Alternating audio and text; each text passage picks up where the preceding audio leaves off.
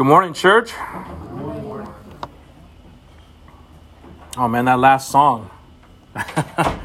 That's great. That's great. You know, just to know the depth of his love. I get it. You know, I know for myself personally, I can say that I'm probably barely scratching the surface of the depth of the love that God has for me. But I'm so thankful that He takes something that's tarnished and messed up, and he doesn't even refurbish it. He makes you a new creation. He literally takes all of the bad stuff out, and even though we still have that sinful nature, now in Christ we actually have the ability and the power to choose to live, to choose life. You know, think about your own walk with the Lord. Before you were saved, you couldn't choose to do right. You might have thought you were choosing to do right, maybe in the world's eyes, but from a spiritual standpoint, you and I were bankrupt before Christ, before Father God. There was nothing that we could do to get ourselves out of that situation. We had a lifetime of debt in sin that could not be dealt with unless his son Jesus did what he did. And then now we have the opportunity to respond to the conviction, to humble ourselves, to receive the free gift of salvation. That's the greatest thing that you could ever receive in this life. I don't care if you had Elon Musk kind of money. That doesn't compare. I don't care if you created Bitcoin or whatever the new form of currency they're trying to create. I don't care if you're the person that's in charge of heading a one world order and has all the ability to have all the control and influence of every nation on the planet. All that power or supposed power pales in comparison to the free gift of salvation that one can receive from Jesus himself. Amen.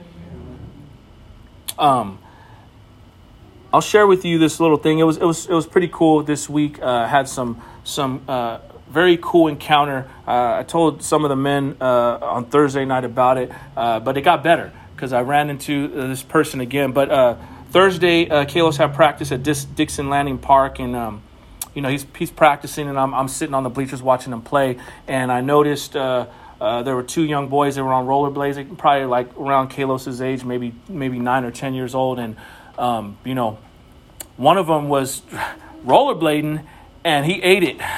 He ate it bad. And, it looked like for sure he definitely hit his knee. It looked like he kind of, bumped his head on the ground. And, every time you teach on something, the Lord's always going to give you an opportunity to actually don't talk about it, but actually be about it. We were talking about the Good Samaritan last week, how the Levites, the religious leaders, the ones that should have known what to do, chose not to do it. And it was the most unlikely character that came to the aid of that person. And, I'm sitting there on the bleachers and I'm eating. And the Lord's like, go help that boy. And I'm like, Lord, I've got a first aid kit.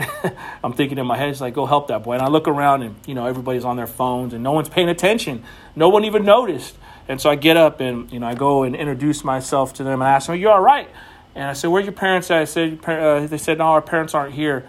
And I introduced myself, and then I asked the young man, I said, can I pray for you? And it was funny. I was telling my wife this story. She said, you lay hands on him? I said, yeah, I laid hands on him. She said, oh, my gosh. I said, yeah. I said, I put my hand on his shoulder. But basically, I just prayed for him, and I just pray that, Jesus Christ would heal him, and that Jesus Christ would do a work in his life, and that his head would be okay, and his body would be fine. And it was cool, his friend kind of looked off from afar, and I prayed for him, and then they took off. And then Kalos has games at this same field, and his games are on Saturday. And so we were there yesterday, and lo and behold, I don't know what I was doing. I was walking with Tirza, and I was, we were going back to the car, and I see that same young boy. And he notices me. I didn't even notice him because I was busy with my daughter. And, he said hi.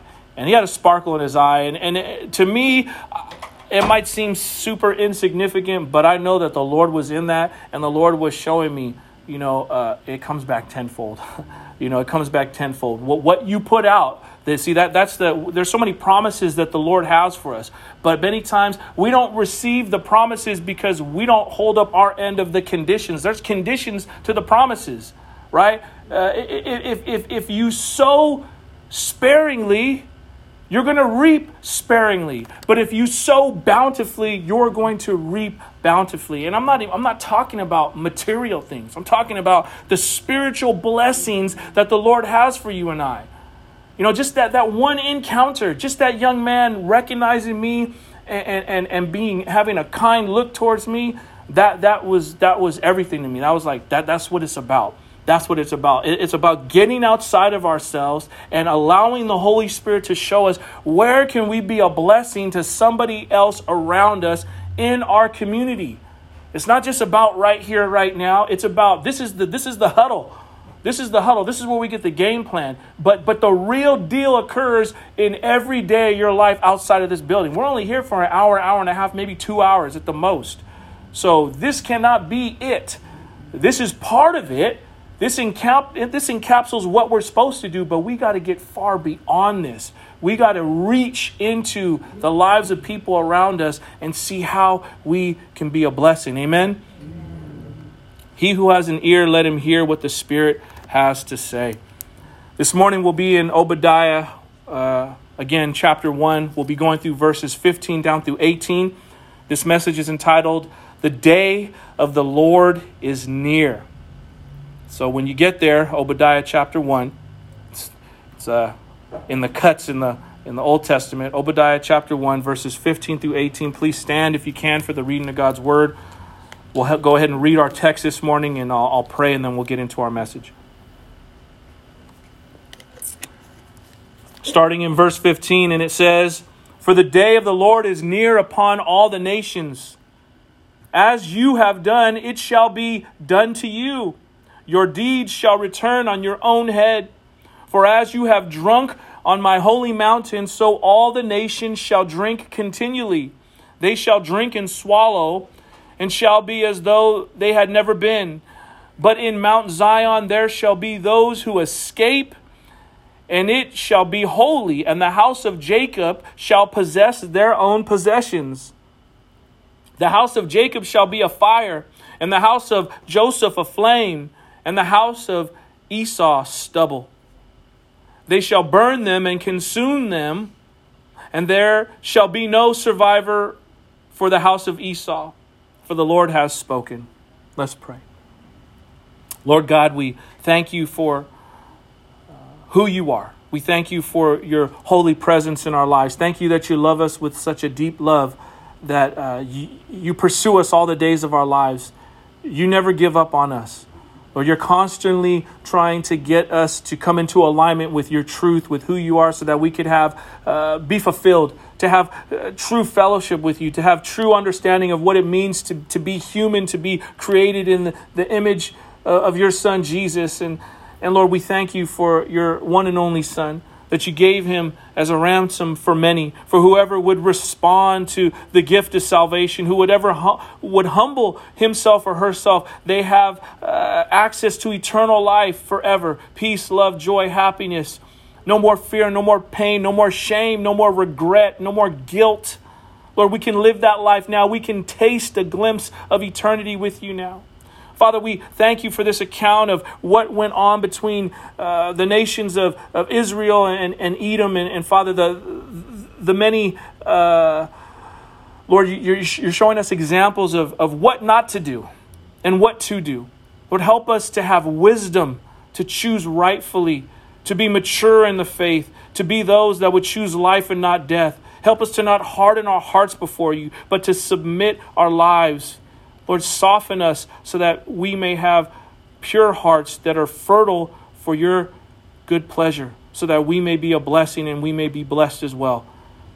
Bless us with a fresh anointing. Give us the opportunity and the understanding to rightfully divide your word. Fill us fresh with the Holy Spirit now. It's in Jesus Christ's name I pray. Amen.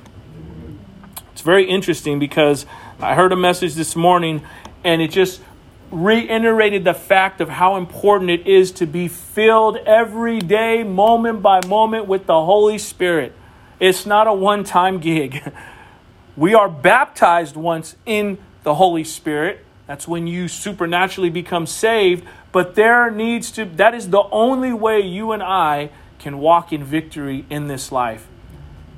If you're struggling of your own accord because of choices you've made that are contrary to God's will, it's because you need to be filled fresh with the Holy Spirit. Moment by moment.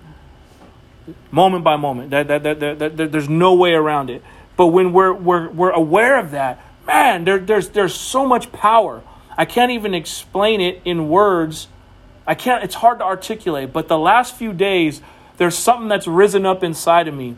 And when I was either irritated or when I was weak or when I wanted to just kind of be lazy, there was something in me that just came up in me, and I had the ability to go beyond what I can explain. And I believe that is the power of the Holy Spirit. I'm beginning to see it manifest more and more in my life. And I pray that you are having these same kind of experiences, that you're experiencing the presence of God, because the Holy Spirit lives within you.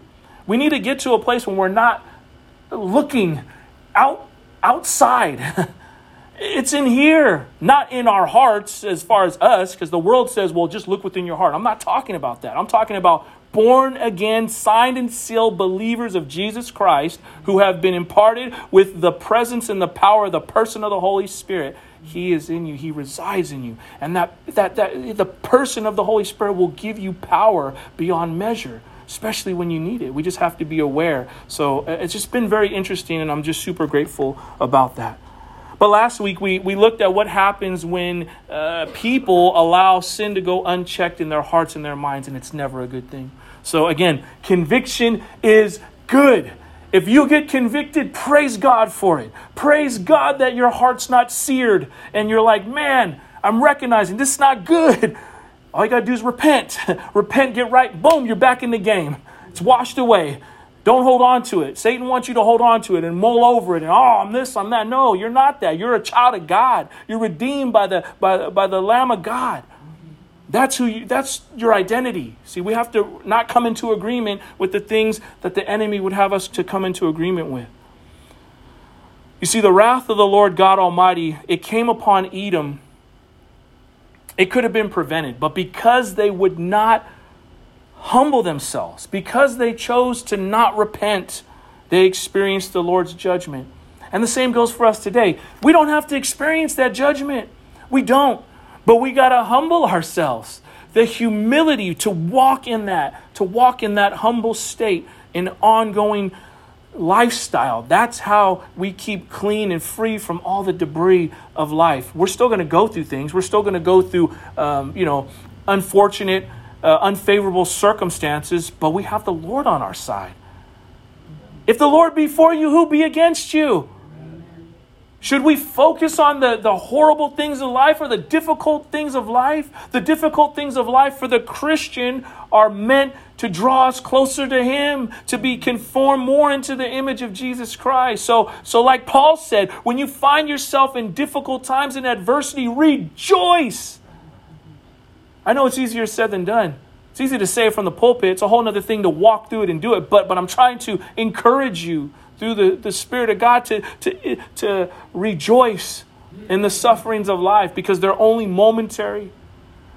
They're light afflictions compared to eternal state of forever being with God forever and not being apart from Him for eternity in a place that was created for demons, for fallen angels, because they chose to rebel.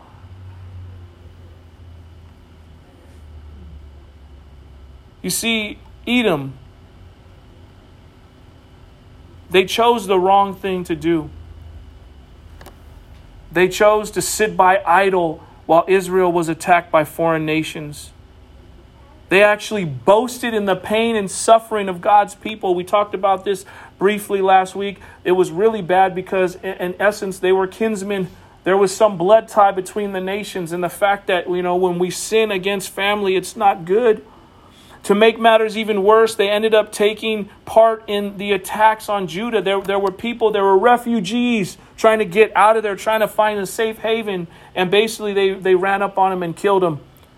And not only did they do that, but they plundered. They took what they could that was left from the nation of Israel when they were attacked by foreign nations. Me and Mark, we were talking earlier, and it's very interesting. So, because if you recall, when Israel marched around Jericho, we know that whole account, right? The supernatural act, they marched around 7 times around the city, right? And then after that, the walls came tumbling down. They blew the shofars, they blew the horns, and the walls came tumbling down. But the Lord told them not to take any plunder for themselves. He said, don't take anything. What he said was, get in there, eradicate these people, kill these people. And some people have a hard time with that. Even some Christians, well, I thought God is a God of love. But we have to understand the Canaanites, it was over 400 years they had to repent. And they were very wicked people. I mean, we're all wicked, but they chose to walk in wickedness. They worshiped horrible false gods, basically child sacrifice. They had temple prostitutes. They did everything contrary to what God said to live. And so the Lord said, go in there. Don't take any plunder. Eradicate them. He said eradicate them because he knew if they left any remnant of those people, a successive generation would come up and they would be bloodthirsty for revenge upon Israel. That's the reason why. And because they had time. But notice, though, the whole point is God told them, don't take anything. All he wanted them to take was the precious metals, and it wasn't for them personally as so they could build the temple. It was for that purpose only. But that's completely different from all these other pagan nations. When they would come in and plunder, they would come in and destroy a city, and they would plunder and pillage everything. It's a big difference from what Edom did. They didn't do what Israel did. They came in, they took advantage. They took advantage of a wounded nation, and they took and plundered. This is what made it all the worse. They did everything they could for their own selfish gain.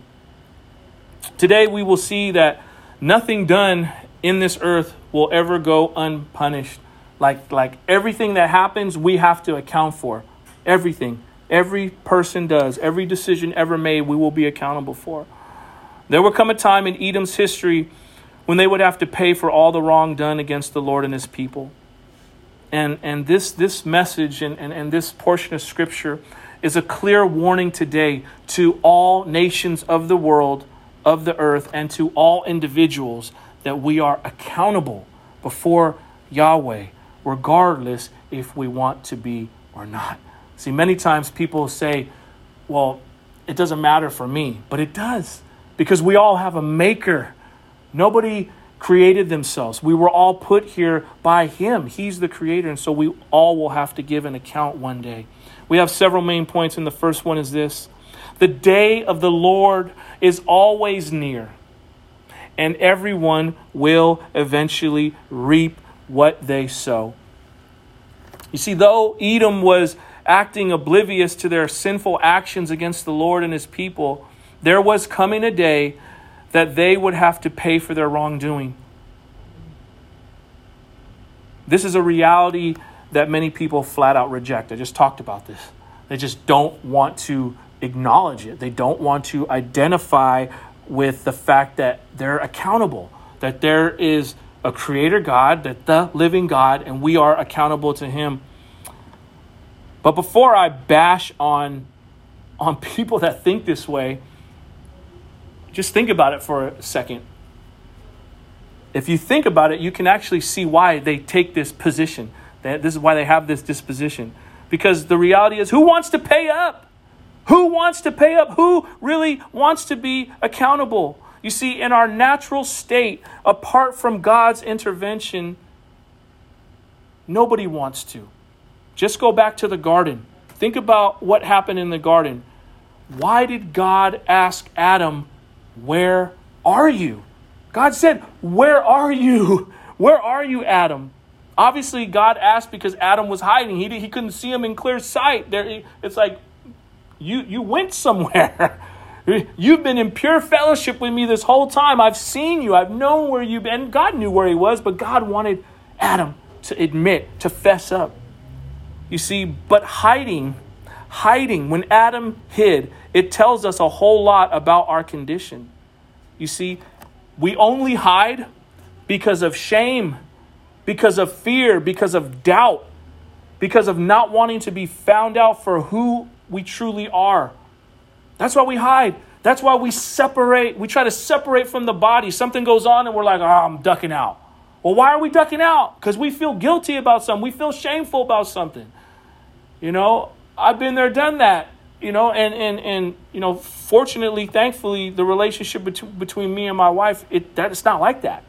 There's been one time, I don't want to get into it, but there was one time, but for the most part, it's an open book.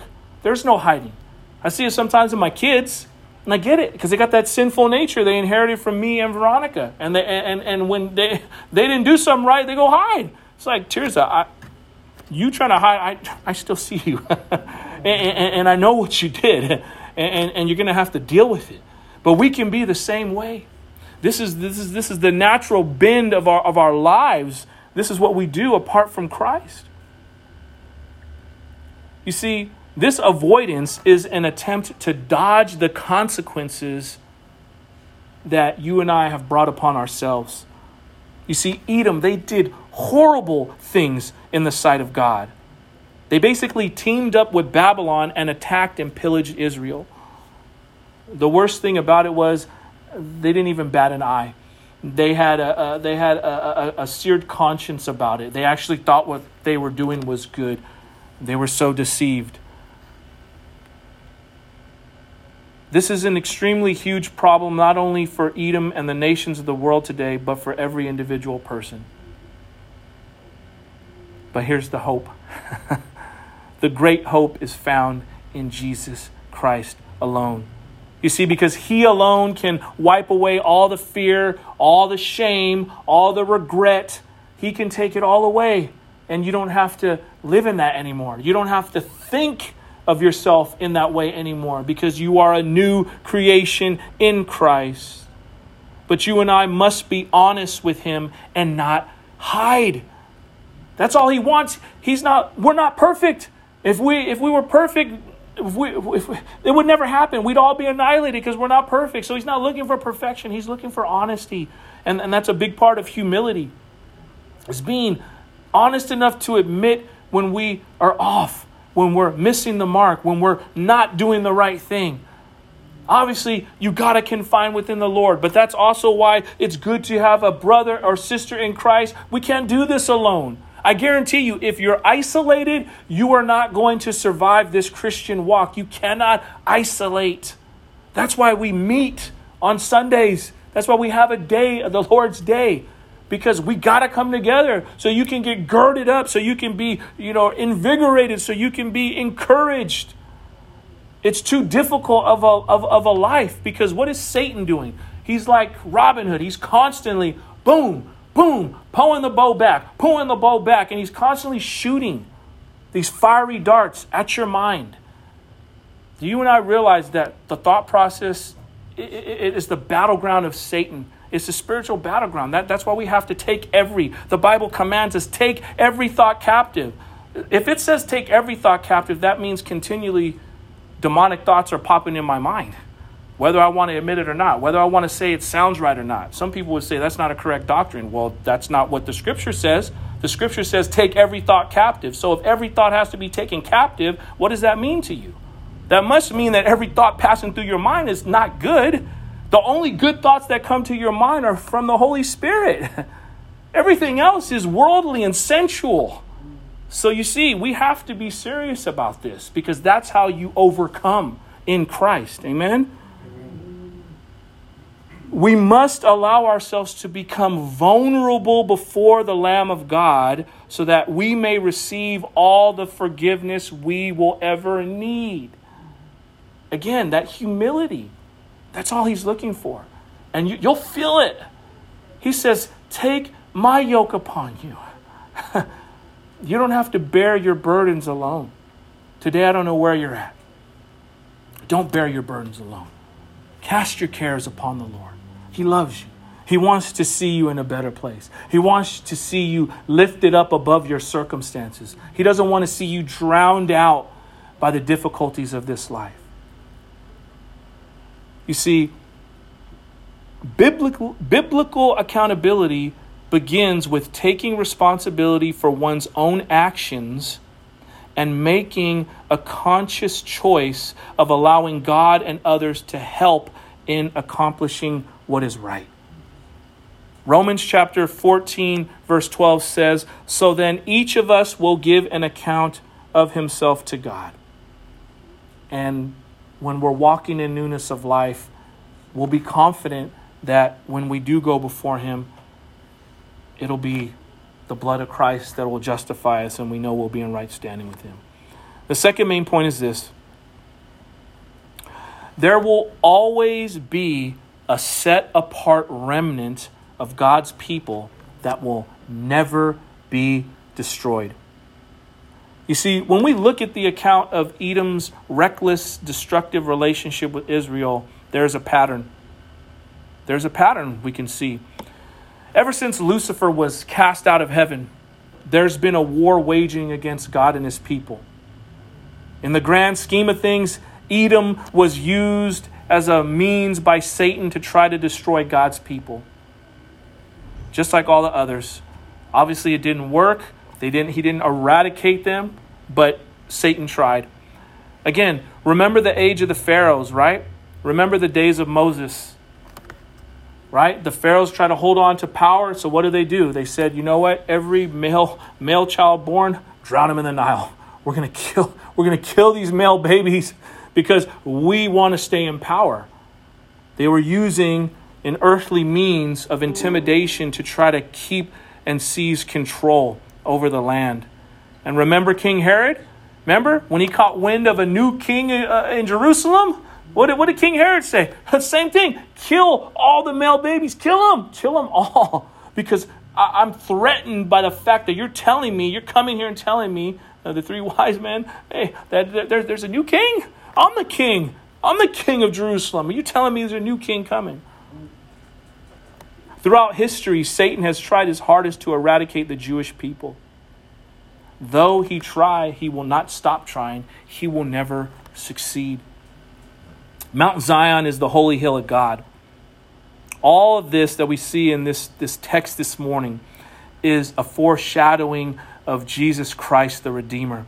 You see, he will come back to Mount Zion, and the Lord's people will be set apart, holy and safe there under his care. But only there's a condition. Only those who have humbled themselves and submitted all authority of their lives over to Jesus Christ will dwell upon Mount Zion. That's the condition. There's a promise. We'll be there forever.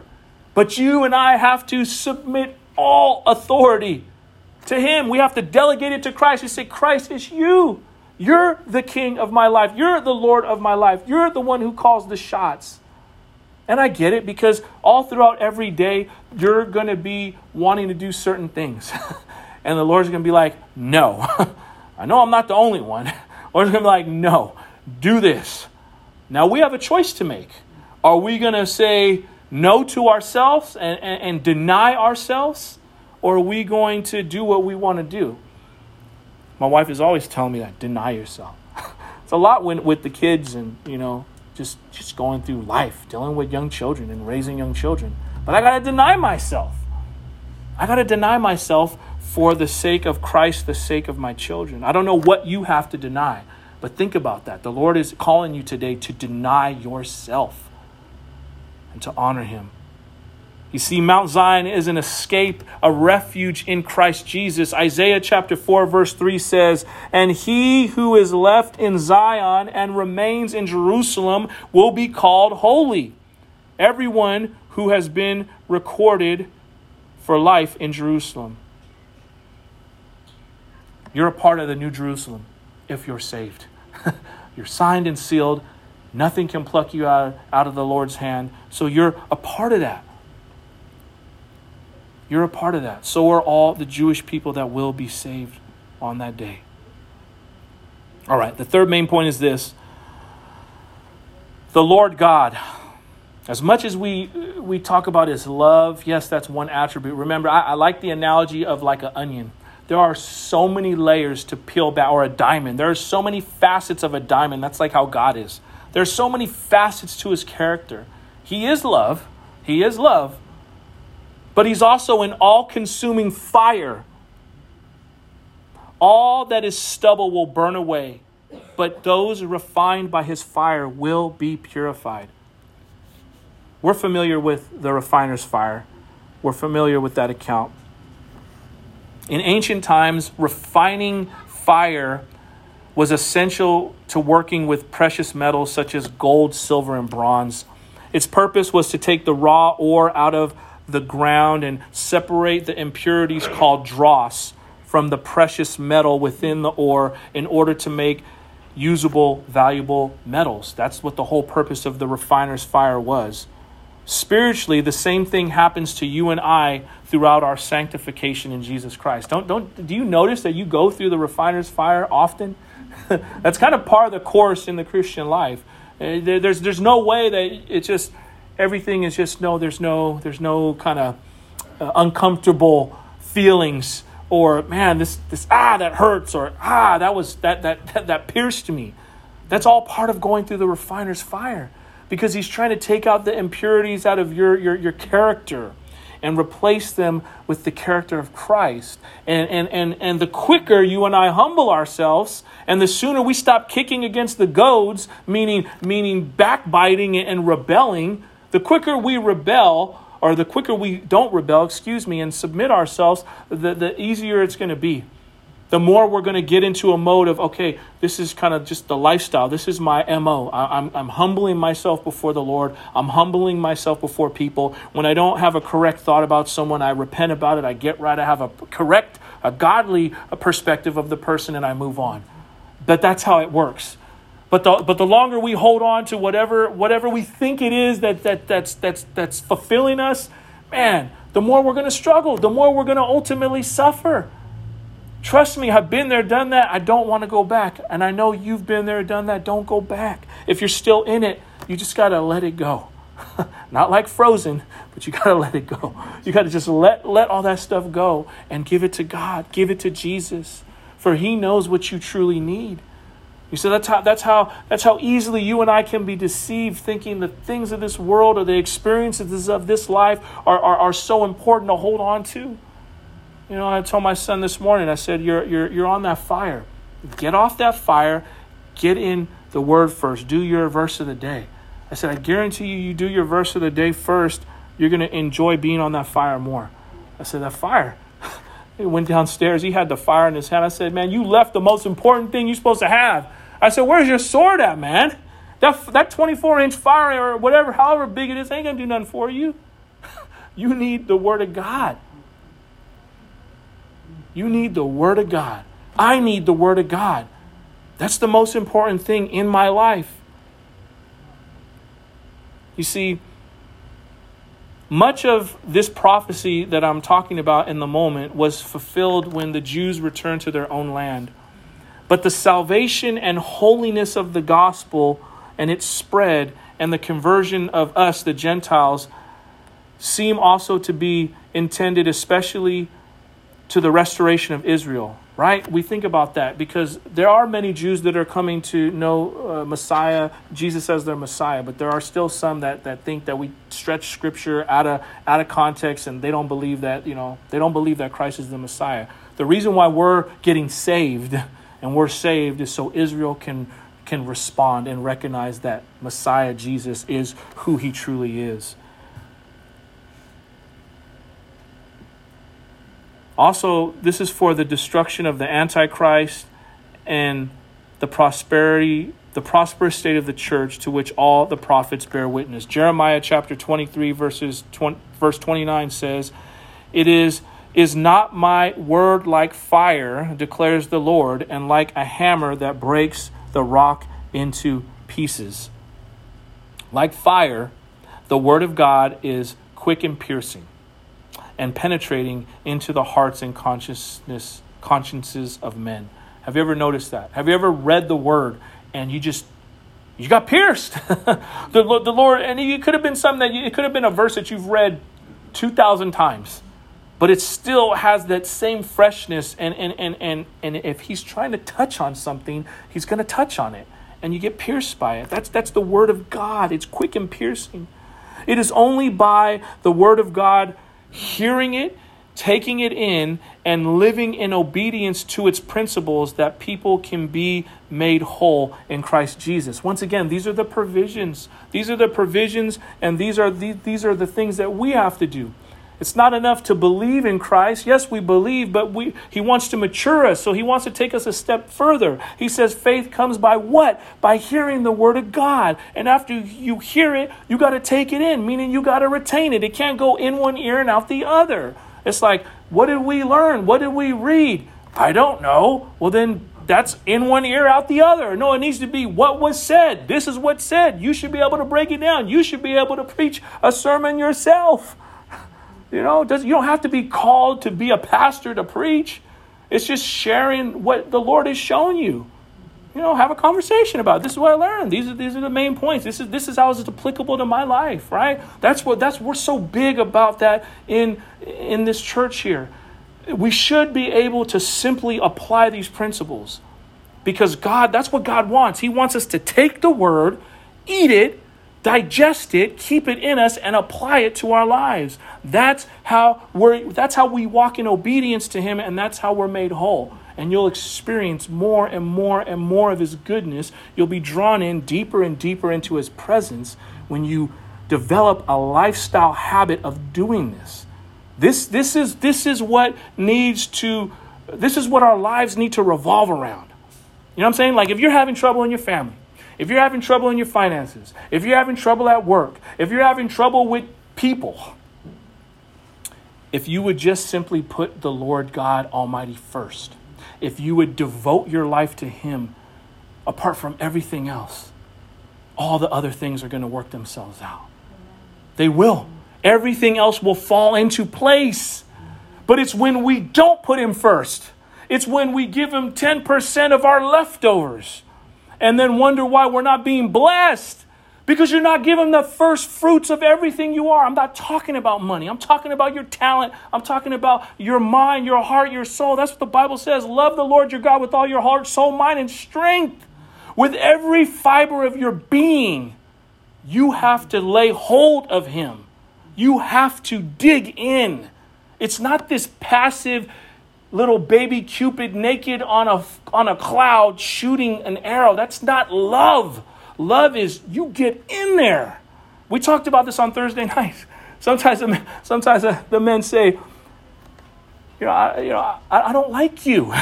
To their children, I don't like you. Or their child says, I don't like you. That's fine. I don't have to like you to love you. There's going to be many times that we don't like the people that we love. Love is not an emotion. Love is an action. Love is a verb. You do love. That mushy puppy stuff, that comes and goes. That's why you see people fall out of what they thought was love. No, you weren't in love. You just were infatuated. You had a strong emotional connection to somebody, but when it hit the fan and it was tested and it went through the refiner's fire, you didn't hang because it wasn't raw, it wasn't real, it wasn't uncut like this. This is how our relationship with Christ needs to be. Raw, uncut. It doesn't matter what goes on. You're not going to forsake him. And for sure, he's not going to forsake you. But it takes a lifestyle, daily, moment by moment. Man, my life is built upon the rock of Christ to develop this, to where you can walk in confidence. And it's not being headstrong, and it's not being arrogant. Again, it's being humble. I'm just sharing. This is the kind of commitment it takes, because it's so sad to see people falling away. It's so sad to see people reneging on their faith and compromising and bending a knee and compromising to the world when they once professed Christ was their Lord. May that never be said of us. Amen. All right.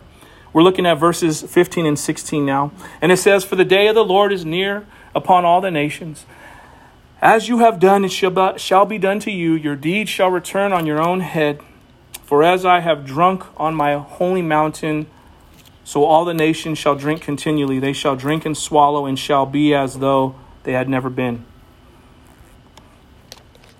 All right, we see this first statement. The day of the Lord upon all the nations is near.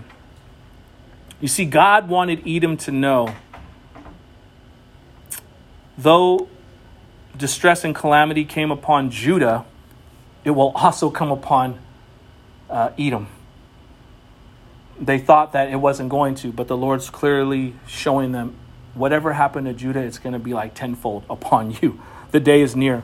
You see, Obadiah announced the day of the Lord, the time when God will intervene in human affairs to judge the nations. Edom's judgment serves as an example of the judgments that will fall on all the nations in the latter times that rebel against God. The phrase day of the Lord generally refers to any specific time when the Lord openly intervenes in human affairs to judge wickedness and establish righteousness in the earth. That announcement was good news for Judah because they were suffering at the hands of the Edomites and the other nations. If you think about your own life, you need to hold on to this promise, because maybe you looking at the state of the world and you're like, God, where are you?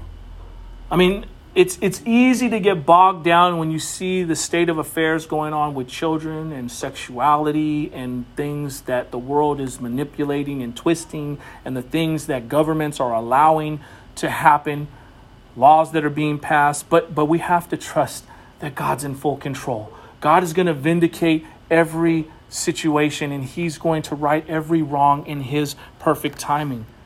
You see, the Lord will punish all nations for their sinful deeds. No one escapes. The application is this. The Lord then used Edom as an example for all the pagan nations and declared, as you have done, it will be done to you. Your dealings will return on your own head. You see, God's judgment will be an application of the second great commandment, which commands us to love our neighbors as ourselves. If we wish to harm our neighbor, God's justice will cause that harm to fall upon us. When you and I love our neighbors, we are the great benefactors because love is going to be returned to us. There's not going to be hate that's going to come back to us, even if the person doesn't respond in a loving manner. But that's what we have to go further than what we see. If we just go based on how people respond to us, man, you're going to be a disappointed Christian. But you can't let yourself vacillate because of what people do. You have to trust that, okay, Lord, I'm walking in your newness of life. I'm walking in your truth. I may not see it right this moment, but I know that you have a great blessing for me because I'm being obedient. You have to trust that the Lord is good and he rewards those who diligently seek him. Amen. That's what the word of God says. But you have to diligently do it. Again, that means all your heart, soul, mind, and strength. Not just a little bit, all in. You have to be all in. So if we want mercy from God, you and I have to give mercy to other people. We have to show them mercy. There is a sense in which God's judgment against Edom was just the fulfillment of his promise to Abraham in Genesis chapter 12, verse 3. And I'll read that. It says, I will bless those who bless you, and him who dishonors you I will curse. And in you all the families of the earth shall be blessed. So simply put, if you and I want to be blessed, we should bless the Jewish people. We should bless them. We should bless them. You know, and if all you can do to bless them is pray for them as a nation, pray for them as the remnant people, chosen people of God, that they would be convicted, respond to that conviction, and repent and get right with the Lord, then so be it. But that's a blessing to them. You're interceding on their behalf. God will bless you for that. You see, the pronoun you in the phrase, as you have done, it will be done to you, is singular, referring to the nation of Edom right here in this judgment. The word translated as dealings in the phrase, your dealings will return on your own head, means reward or benefit. Edom's reward for their evil deeds against Judah would be to receive the same evil they executed on Judah upon themselves. It's like that saying, what goes around comes around. Well, if you do bad to other people, that's going to come back on your own head. That's what the Word of God is telling us today. You see, such evil deeds would return on Edom's head on the day of God's judgment. And we looked at this last week. What are the evil deeds of Edom? Well, they laughed at Judah and they boasted in the day of their distress. They were just shallow in their thinking, in the way that they approached the nation of Israel. Accordingly, Edom would receive the shame they wished upon Judah back upon their own heads. They would be shamed themselves. They would be covered with shame and humiliation. They also gloated over Judah's calamity and looted their wealth. Once again, Edom themselves, the nation, would be ransacked. Then Edom cut down Judah's fugitives, meaning they killed everybody fleeing Judah. The justice upon Edom would be that every citizen of Edom would be cut off and slaughtered. It is clear from this account that whatever we do to others will eventually be done to us. Otherwise known as the golden rule. We've all heard that, right? The golden rule. Matthew chapter 7, verse 12. So whatever you wish that others would do to you, do also to them, for this is the law of the prophets. But it's very interesting because back in ancient times, there was something commonly known as the silver rule, which states, it's not my problem, therefore it's not my responsibility. The priests and the Levites lived by this rule. They didn't do the wounded man any harm, but neither did they do him any good. They were neutral. This was the whole issue with the account of the Good Samaritan. They just saw him and they were indifferent. They didn't hurt him, but they also didn't help him. And this is where they were at. But you see, Jesus takes it a step further. We are not simply to live a neutral life before people. We are to be intentional in doing good towards them. That's the Christian life. It's be intentional. It's when nobody needs anything, be a blessing. Be a blessing to them. Maybe they didn't call you to do it, but if the Lord puts it on your heart, be a blessing to somebody. Love on them. Show them kindness. Spark up a conversation. Say, God bless you. Ask them how their day's going. You know, whatever it is that the Lord is calling you to do. To a complete stranger. I'm not talking about people that you know. He said, what good is it that we love one another? Yes, we are supposed to, but don't get me wrong in the context of how I'm speaking this. But he says, man, even the sinners do that. Love those who hate you. Love those who don't wish well upon you. How do we do when we're fared with that? We're supposed to be kind to those who would wish a curse upon us. The blessing that we give to them will actually be a hot coal on their head. The Lord will take care of it. He takes care of his own. We don't have to be concerned about the details. We just have to be obedient to what he calls us to do in the moment. Amen? We are to live a life of intentionally being a blessing to those around us. This is what Edom failed to do. Instead of being a blessing, they were a curse. And as the Lord declared, because just as you drank on my holy mountain, all the nations will drink continually. The phrase, my holy mountain, refers to Mount Zion, which is in Jerusalem. Joel chapter 2, verse 1 tells us, blow a trump in Zion, sound an alarm on my holy mountain. Let all the inhabitants of the land tremble, for the day of the Lord is coming. It is near. Jerusalem is the city where the Lord dwells. Zephaniah chapter 3 verse 11 tells us, on that day you shall not be put to shame because of my deeds by which you have rebelled against me. For then I will remove from your midst your proudly exuberant ones, and you shall no longer be haughty on my holy mountain. You see, he will humble the proud. The scriptures prophesy all these things will occur. The idea here seems to be that all the nations seeking the demise of Israel, just as Edom has sought to do, they will meet their own demise.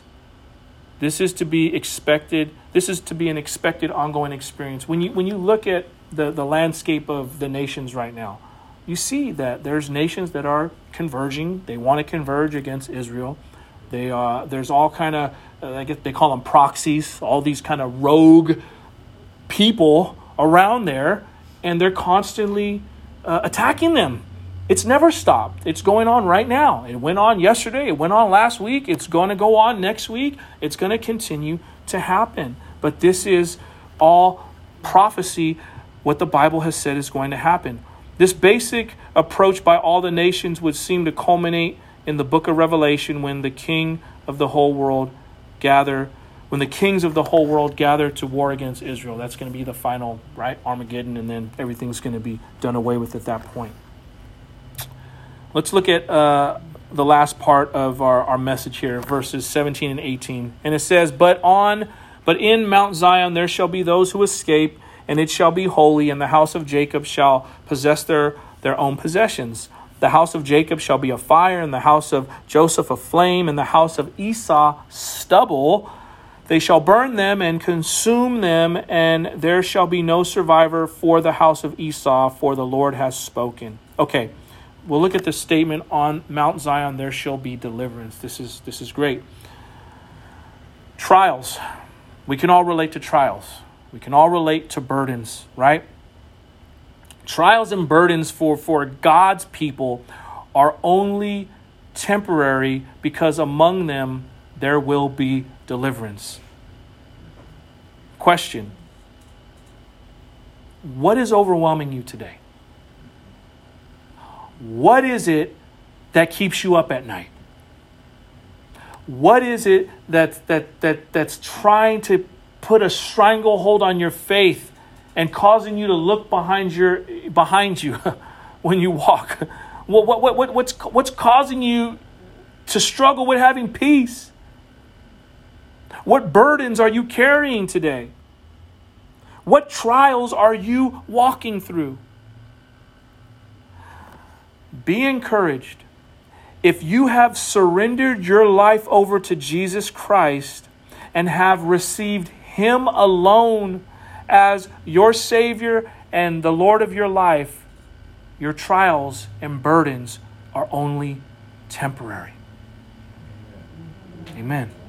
It may not feel like it, but again, we serve God out of obedience, not out of emotion. If you are serving God only out of emotion, you are going to fizzle out when your emotions cease to be pleasing to you. Our emotions are like a roller coaster, man. They vacillate. There's moments where I'm super energetic and happy, and there's other moments where now I'm fuming, now I'm upset, now I'm mad, now I'm gritting my teeth. And that's when I hear my wife saying, deny yourself. Deny yourself. I don't serve Christ out of my emotion. I can't trust my emotions are fickle. My heart is deceitfully wicked. My heart is continuously plotting on what it wants for itself, not anything to bless anybody else. Michelle talked about it. Lord God, I'm so grateful that my life is not governed by my own understanding. How much of a mess we'd be in if we're just going off of what we think. It's a hot mess. We have to go off what the Lord says. You see, it may not feel like it that your burdens and your troubling circumstances are momentary, but we need to learn to operate by faith. Operate by faith, not by emotions. We have to, at times, you're going to have to will yourself to do the right thing. The will is a good thing. The will is it was given to us for a reason. It's just don't misuse your will. Some people become very successful by the world's standards because they just willed it. They just bare-knuckled it and built a corporation from the ground up. That was God-given will. It was just misplaced. It was misused. The Edomites had every God-given ability that they needed. They misused it for their own pleasure. And this is what happened to them. 2 Corinthians chapter 4, verses 17 and 18 tells us, For this light momentary affliction is preparing us for an eternal weight of glory beyond all comparison. As we look not to the things that are seen, but to the things that are unseen. For the things that are seen are transient, meaning they're going to pass away. But the things that are unseen are eternal. You see, But for the non-believers here in our context, for the Edomites, it would be very different. The attack coming against Edom, Israel would be the fire, and Edom would be the stubble, and Edom would be completely devastated and devoured. It reminds me of this word from the Lord, 1 Corinthians chapter 3, verses 12 and 13. Now, if anyone builds on the foundation with gold, silver, precious stones, wood, hay, straw, each one's work will become manifest, for the day will disclose it, because it will be revealed by fire, and the fire will test what sort of work each one has done. You see, we want to be those who build with gold, silver, precious stones. We don't want to be those who build with wood, hay, and straw. You see, the foundation of Edom was of wood, hay, and straw. Nothing good spiritually, and it all burned up. It all burned away. You know, I pray that I don't want to be the one that gets into heaven and everything I thought that I did that was honoring the Lord and was pure, it all burned up. Like every good work I did, it all got burned up. They're like, man, Lord, I'm just here. I'm glad I'm here, but I just got in by the skin of my teeth. You don't want to be that kind of Christian. You want to be someone that's like, no, Lord, you laid the foundation. I'm walking in faith in your truth, and I'm walking in the works that you've prepared for me, and the works that you've prepared for me are built upon the precipice of Jesus Christ. Gold, silver, precious stones, things that will not tarnish, that will not fade away. The word of the Lord always proves true, and this situation was no exception. Speaking of the Edomites being completely annihilated. Kind of talked about that earlier about the Canaanites and Jericho when the walls, Jericho, when the walls fell. Jericho, I have an old friend named Jessica. The Edomites fought side by side with the Jews in rebellion against Rome in AD 66 through 70 and were crushed by Rome, never to be heard of as a people again. The predictions of Obadiah were precisely fulfilled. And today you just won't meet an Edomite because they've been annihilated. The application is this as we close. If we want to be embraced by God's love and not consumed by his fiery wrath, we must learn to walk in obedience to his will for our lives. We must learn to walk in obedience. We must learn to love obedience and walk in his truth. Whether it be individuals or a nation, the same principles apply. You see, God will not be mocked. All will eventually reap what they sow. For us today, church, may we become fully convinced and aware of his deep love for us and his many promises of eternal life in him through his Son, Jesus Christ. John 3:16 and 17. For God so loved the world that he gave his only Son, that whoever believes in him will not perish but will have eternal life. For God did not send his Son into the world to condemn the world, but in order that the world might be saved through him. Amen? Let's pray. Heavenly Father, Lord, we just thank you for your love for us, your mercy, your grace, your kindness, the fact that you continue to point us in the right direction. Lord, you're patient with us when we don't make the right choices. Father, I pray that you would awaken the inner being in all of our lives today, that we would open up to you and respond to the call on our lives to walk in newness of the Spirit by submitting our lives before you. There's nothing good that cannot be done in our lives if we walk in a lifestyle of submission to you.